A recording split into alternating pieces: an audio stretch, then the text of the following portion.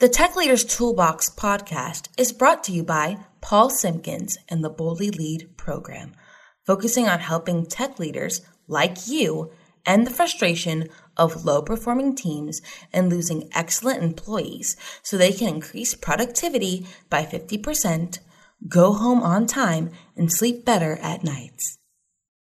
Hello and welcome to the Tech Leaders Toolbox. I'm Paul Simpkins, and we're here because how you lead today determines how your team succeeds tomorrow. This is episode 56 of the podcast, and I've been thinking about lately a lot about social media and the impact that it's had. And like everything else, it has its positives and negatives. It presents some real challenges for leaders in terms of how individual use affects the organization's reputation and bottom line and how it impacts the team. So let's talk about some questions that leaders need to be asking. And if you like bacon, have I got a recipe for you. Are you ready? Let's go.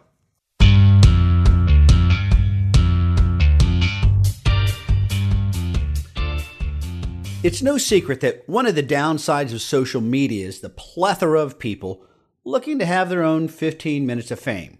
Now, if you haven't ever heard that term before, it's a term that was derived from some statements that the artist Andy Warhol made back in the 70s, that talking about, again, how everyone gets their 15 minutes of where, again, all the focus is on them. And social media now has created an art almost out of that on Facebook and TikTok and Instagram and other outlets. People are always looking for ways to create their own 15 minutes of fame.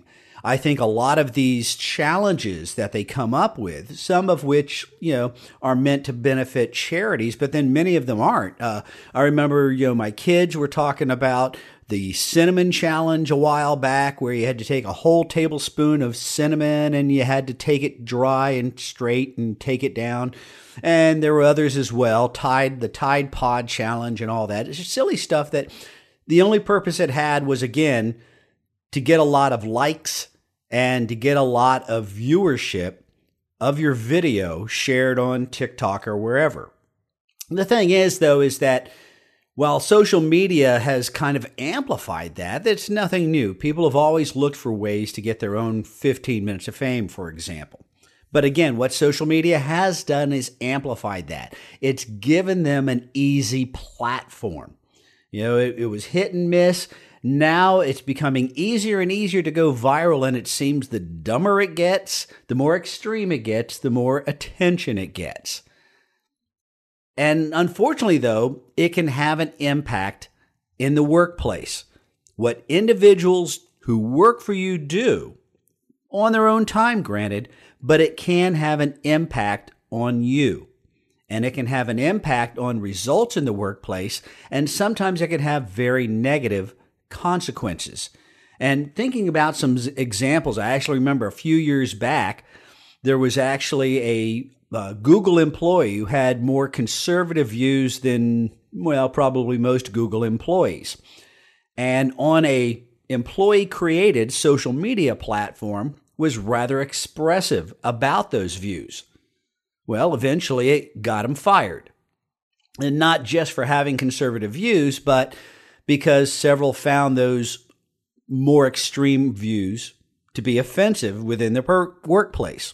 And people complained they no longer felt safe around them and things like that, and that was the result of that. I also think about more recently, we can go back to what happened in January 6th of 2021 with what happened in Washington, D.C., and there were a lot of employees there who took a lot of people who, again, not as employees, as individuals, made the decision because of their stance, because of their political position, because of their political opinions, because of their affiliations, decided to basically storm the Capitol at Washington, D.C., and basically break in, committing several felonies and misdemeanors in the process, and are facing consequences about it. Three that stood out to me was, and again, because the picture was all over the place, there was an employee of Navistar who again was in the lead, breaking into the Capitol.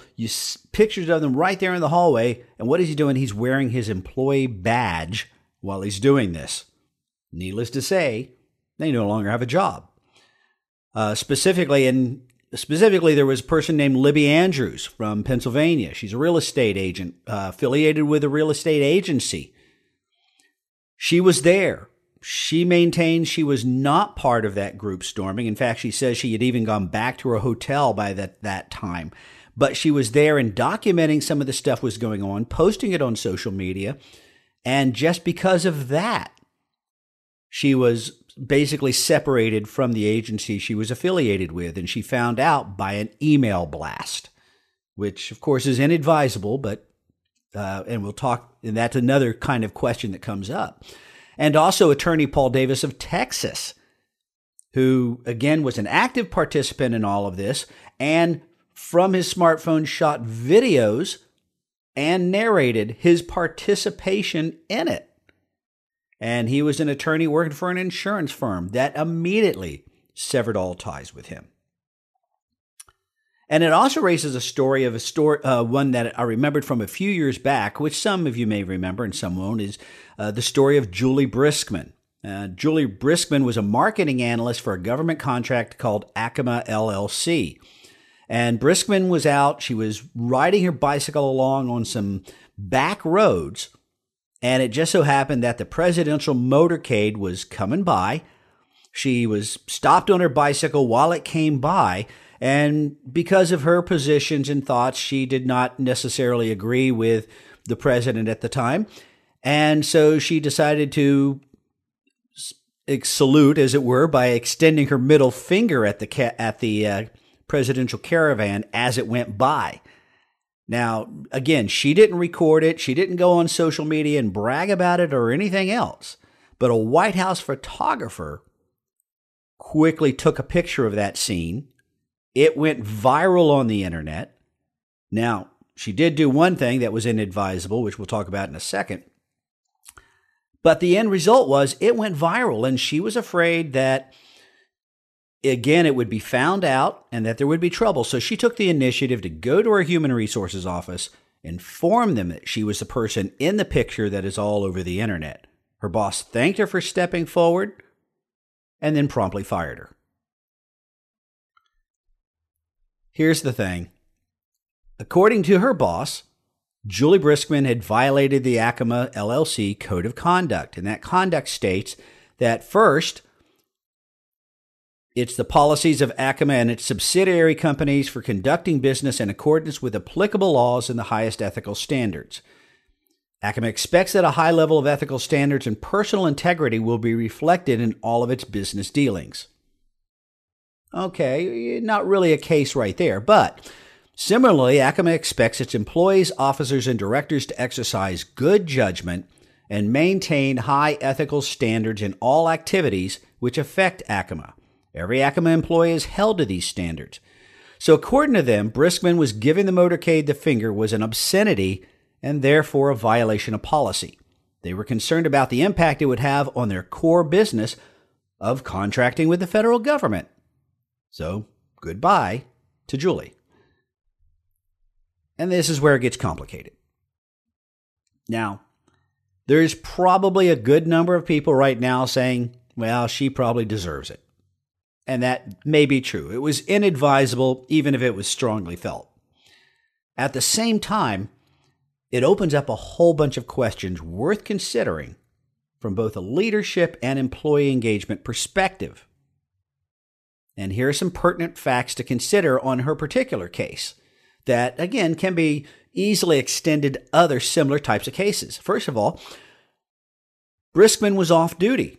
She was wearing nothing that represented her company, unlike the guy from Navistar who had his badge right there on his front of his shirt.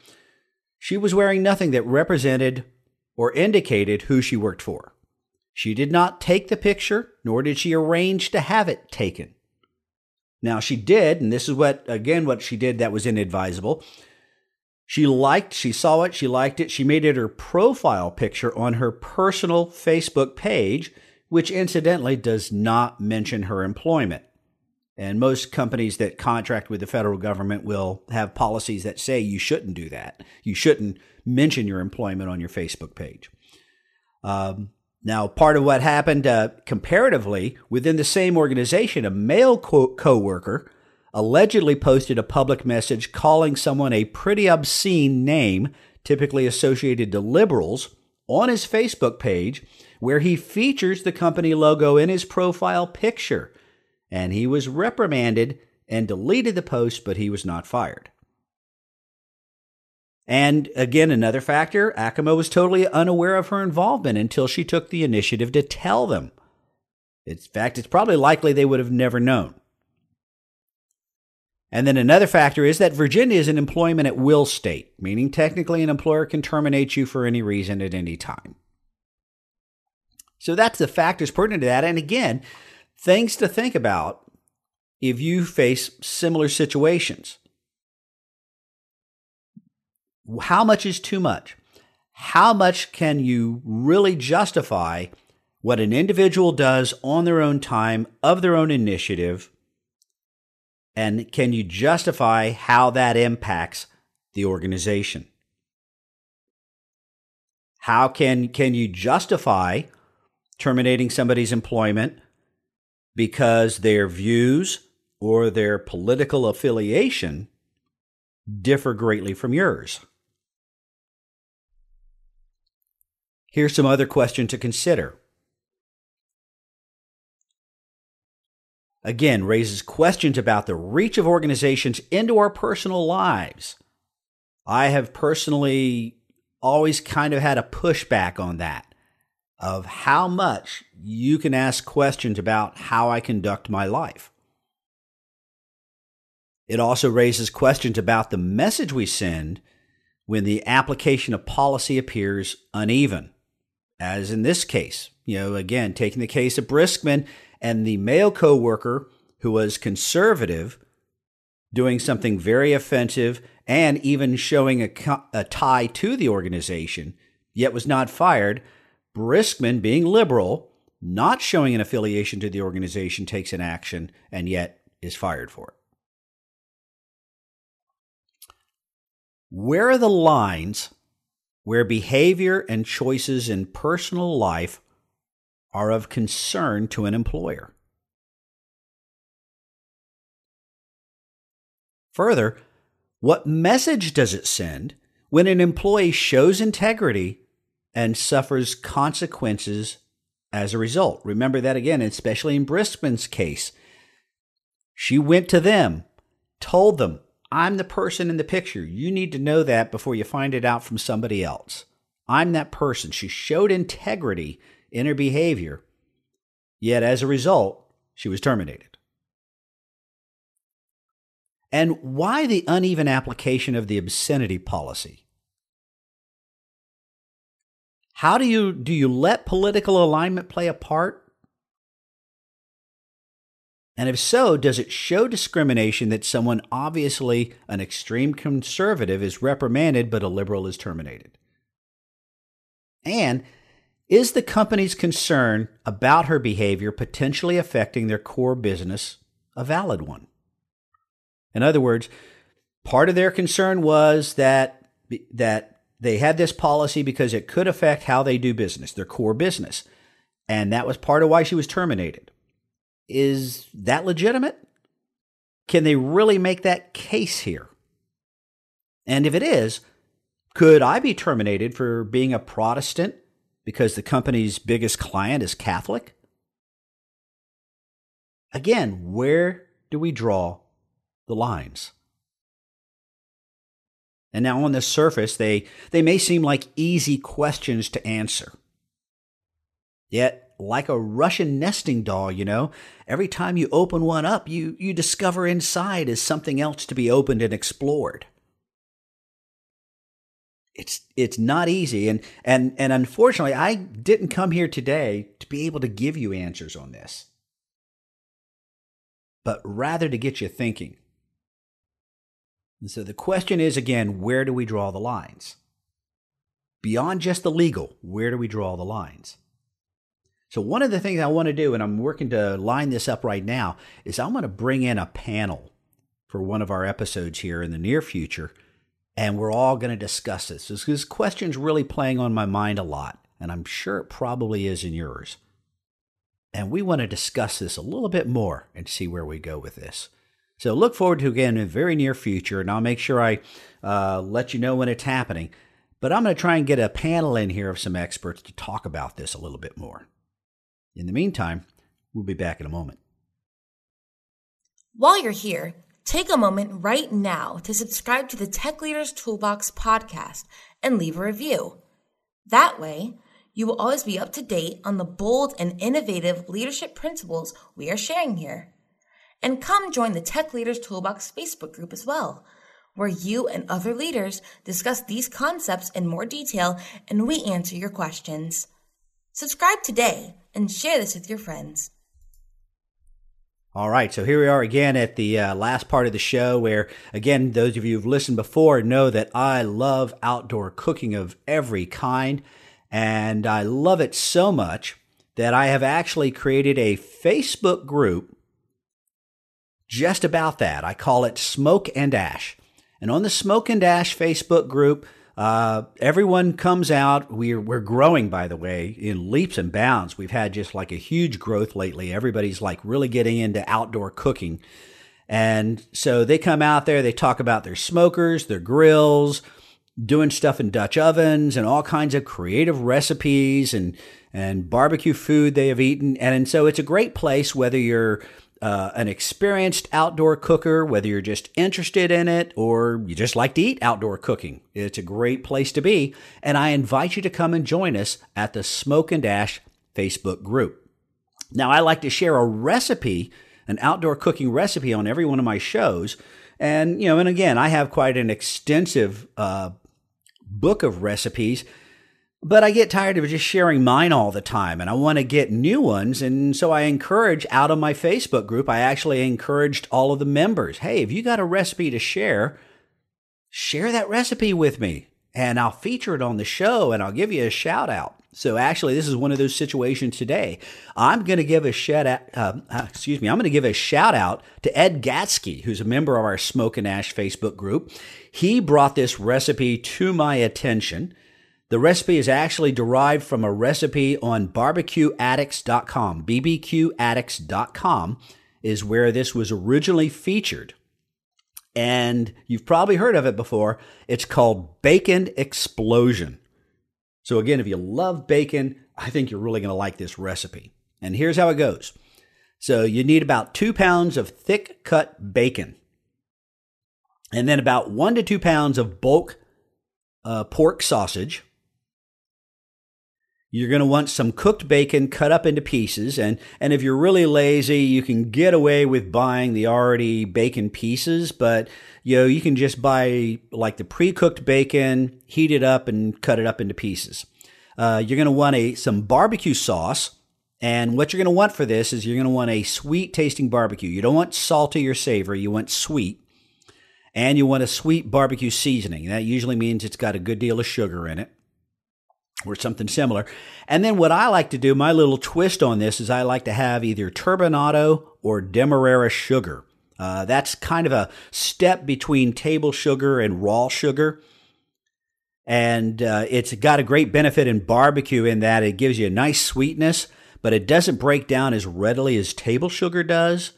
And so it tends to be real good for putting a nice glaze and flavor on things. So here's what you're going to do with this. You're going to take the bacon, and you're basically going to weave it together. It's uncooked. You're going to weave it together in a very tight lattice pattern. Basically a weave. And you want it to end up with about a 5 to 6 inch square from that. And again, it's got to be tight, no gaps between the bacon. Now you're going to take your barbecue seasoning and you're going to sprinkle that seasoning all over the bacon, over the top of the bacon. Then you're going to take your bulk sausage and you're going to spread that out evenly over top of the bacon. And then take the barbecue sauce and spread that evenly over the sausage. And then take those bacon pieces, sprinkle that over top of all that. And then at this point, you're going to take from the sausage, leaving the lattice bacon alone, take the sausage and roll it up into a tight roll and seal it. And put it at one end of the bacon lattice, of the bacon weave. Then you're going to take the bacon and the roll and roll the whole thing up tightly. And then take your barbecue seasoning, sprinkle more of the barbecue seasoning on the outside of the bacon. You're going to put that in your smoker. You want to get the smoker's temperature up to about 225 to 250 and maintain it there. You're going to put that in the smoker with the seam side of the bacon down so it doesn't unravel on you. And you're going to cook that for about 1.5 hours. At the 1.5 hour mark, you're going to take your turbinado sugar, sprinkle that sugar evenly all over the roll. Again, doesn't have to be a heavy sprinkle, but sprinkle it, get a good sprinkling all over the roll, and then cook it for another 1 to 1.5 hours. The inside temperature, if you're checking with like an InstaRead thermometer, should be about 160 degrees. Then you're going to remove that and let it sit for about 5 minutes before cutting it into 1/2-inch slices. Now, what that turbinado sugar does on that whole thing is it puts a nice glaze, sweet glaze over the top of it. You could add a little bit more barbecue sauce when you serve it, and it'd be so delicious. It's called Bacon Explosion, and that's kind of one of those things where if you look at all those ingredients, you know, if you have high cholesterol, you may not want to do this one. But I often joke about it. I say, you get a free Plavix with it because you might need it. But anyway, it is absolutely delicious, though. And it'd be great, something you want to do if you're having any kind of an outdoor picnic or party or anything like that. Sports party we got coming up soon. We're going to have March Madness coming up. Might be ideal for that if you're having a March Madness party. So there it is, Bacon Explosion. All right, so this week we talked about questions that leaders need to be asking about how social media and what individuals do on social media impacts the organization and what kind of policies you should have in place for that. Now, we've got all kinds of things. And again, if you have a recipe you'd like to share with the podcast, or even better, if you have questions you'd like us to address here on the podcast, all you have to do is send us an email to paul@boldlylead.com, and we'll take a look at that and we'll address that. And again, if you share a recipe and I use it on the show, I'll give you a shout out. My shout out this week to Ed Gatsky for sharing the recipe this week. And again, if you bring up topics that we discuss, we'll give you credit for that as well, for bringing that to mind, and we'll discuss those topics here on the show. And I do this for free, and I do it because I want to add as much value as I can to leaders within the tech industry as much as I can. So I want to ask a favor from you. If you are listening to this on any kind of a podcast directory service like Apple Podcast or anything like that, would you take the time right now to give us a 5-star review and to share the podcast with others? I really want to grow the listenership to the podcast here. I want to add value to as many people as I can. And so I need your help to do that. I can't do it on my own. So please give us a 5-star review. Share the podcast with your friends. Let them know it's here and what it's done for you and the benefits it's provided and the value it's added to you. Well, that's about all we have for this week, folks. Until next week, go out and be the leader you were meant to be.